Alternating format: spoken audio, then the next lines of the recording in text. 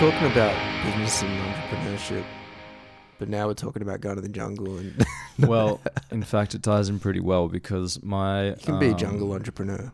my gorilla entrepreneur. My system, my business system is based around nature. 'Cause I think nature is the best entrepreneur, or maybe you could say God, if you believe in God, or the universe, if you believe in a higher power in the universe. I think nature is the best entrepreneur because everything has its place, and everything feeds off one another. Things work in harmony, and what is waste for one is nourishment for another. Yep. That's part of this, your program as well, which is an important philosophy tied to it. Yeah, so it's,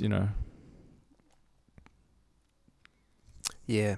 we breathe carbon, we breathe oxygen, breathe out carbon dioxide.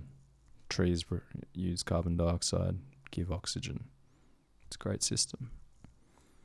It works. It works. And then you've got how many thousands of different types of insects that live in trees.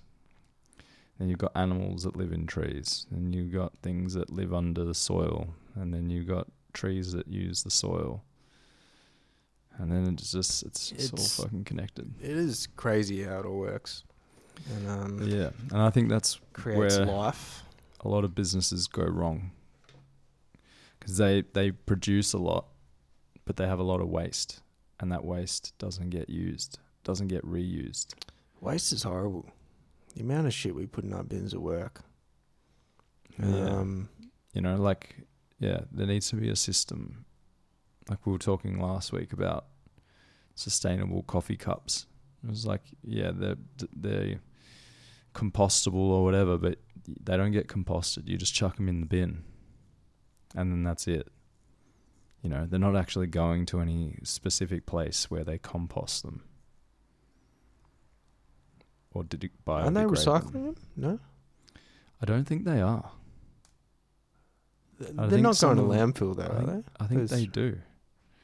When I think they're like say when you compostable. go to 7-Eleven, they have that recyclable. Well, that might be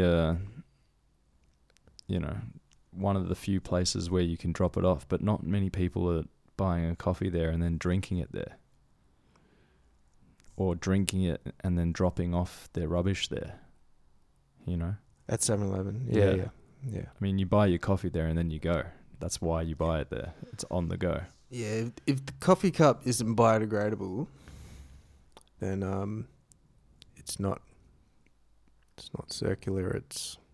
Well, the cycle doesn't finish. That's my point, is that you produce it, you use it, and then you're supposed to finish the cycle by putting it back to a point where it can be recycled. But you just, if you don't complete the entire circle, then it doesn't work. Yeah. So your thing is to completely recycle. Well, it's just to complete the cycle, and having different businesses feed off one another, so they create a cycle. Yep. So I'm trying to figure out how to make that happen.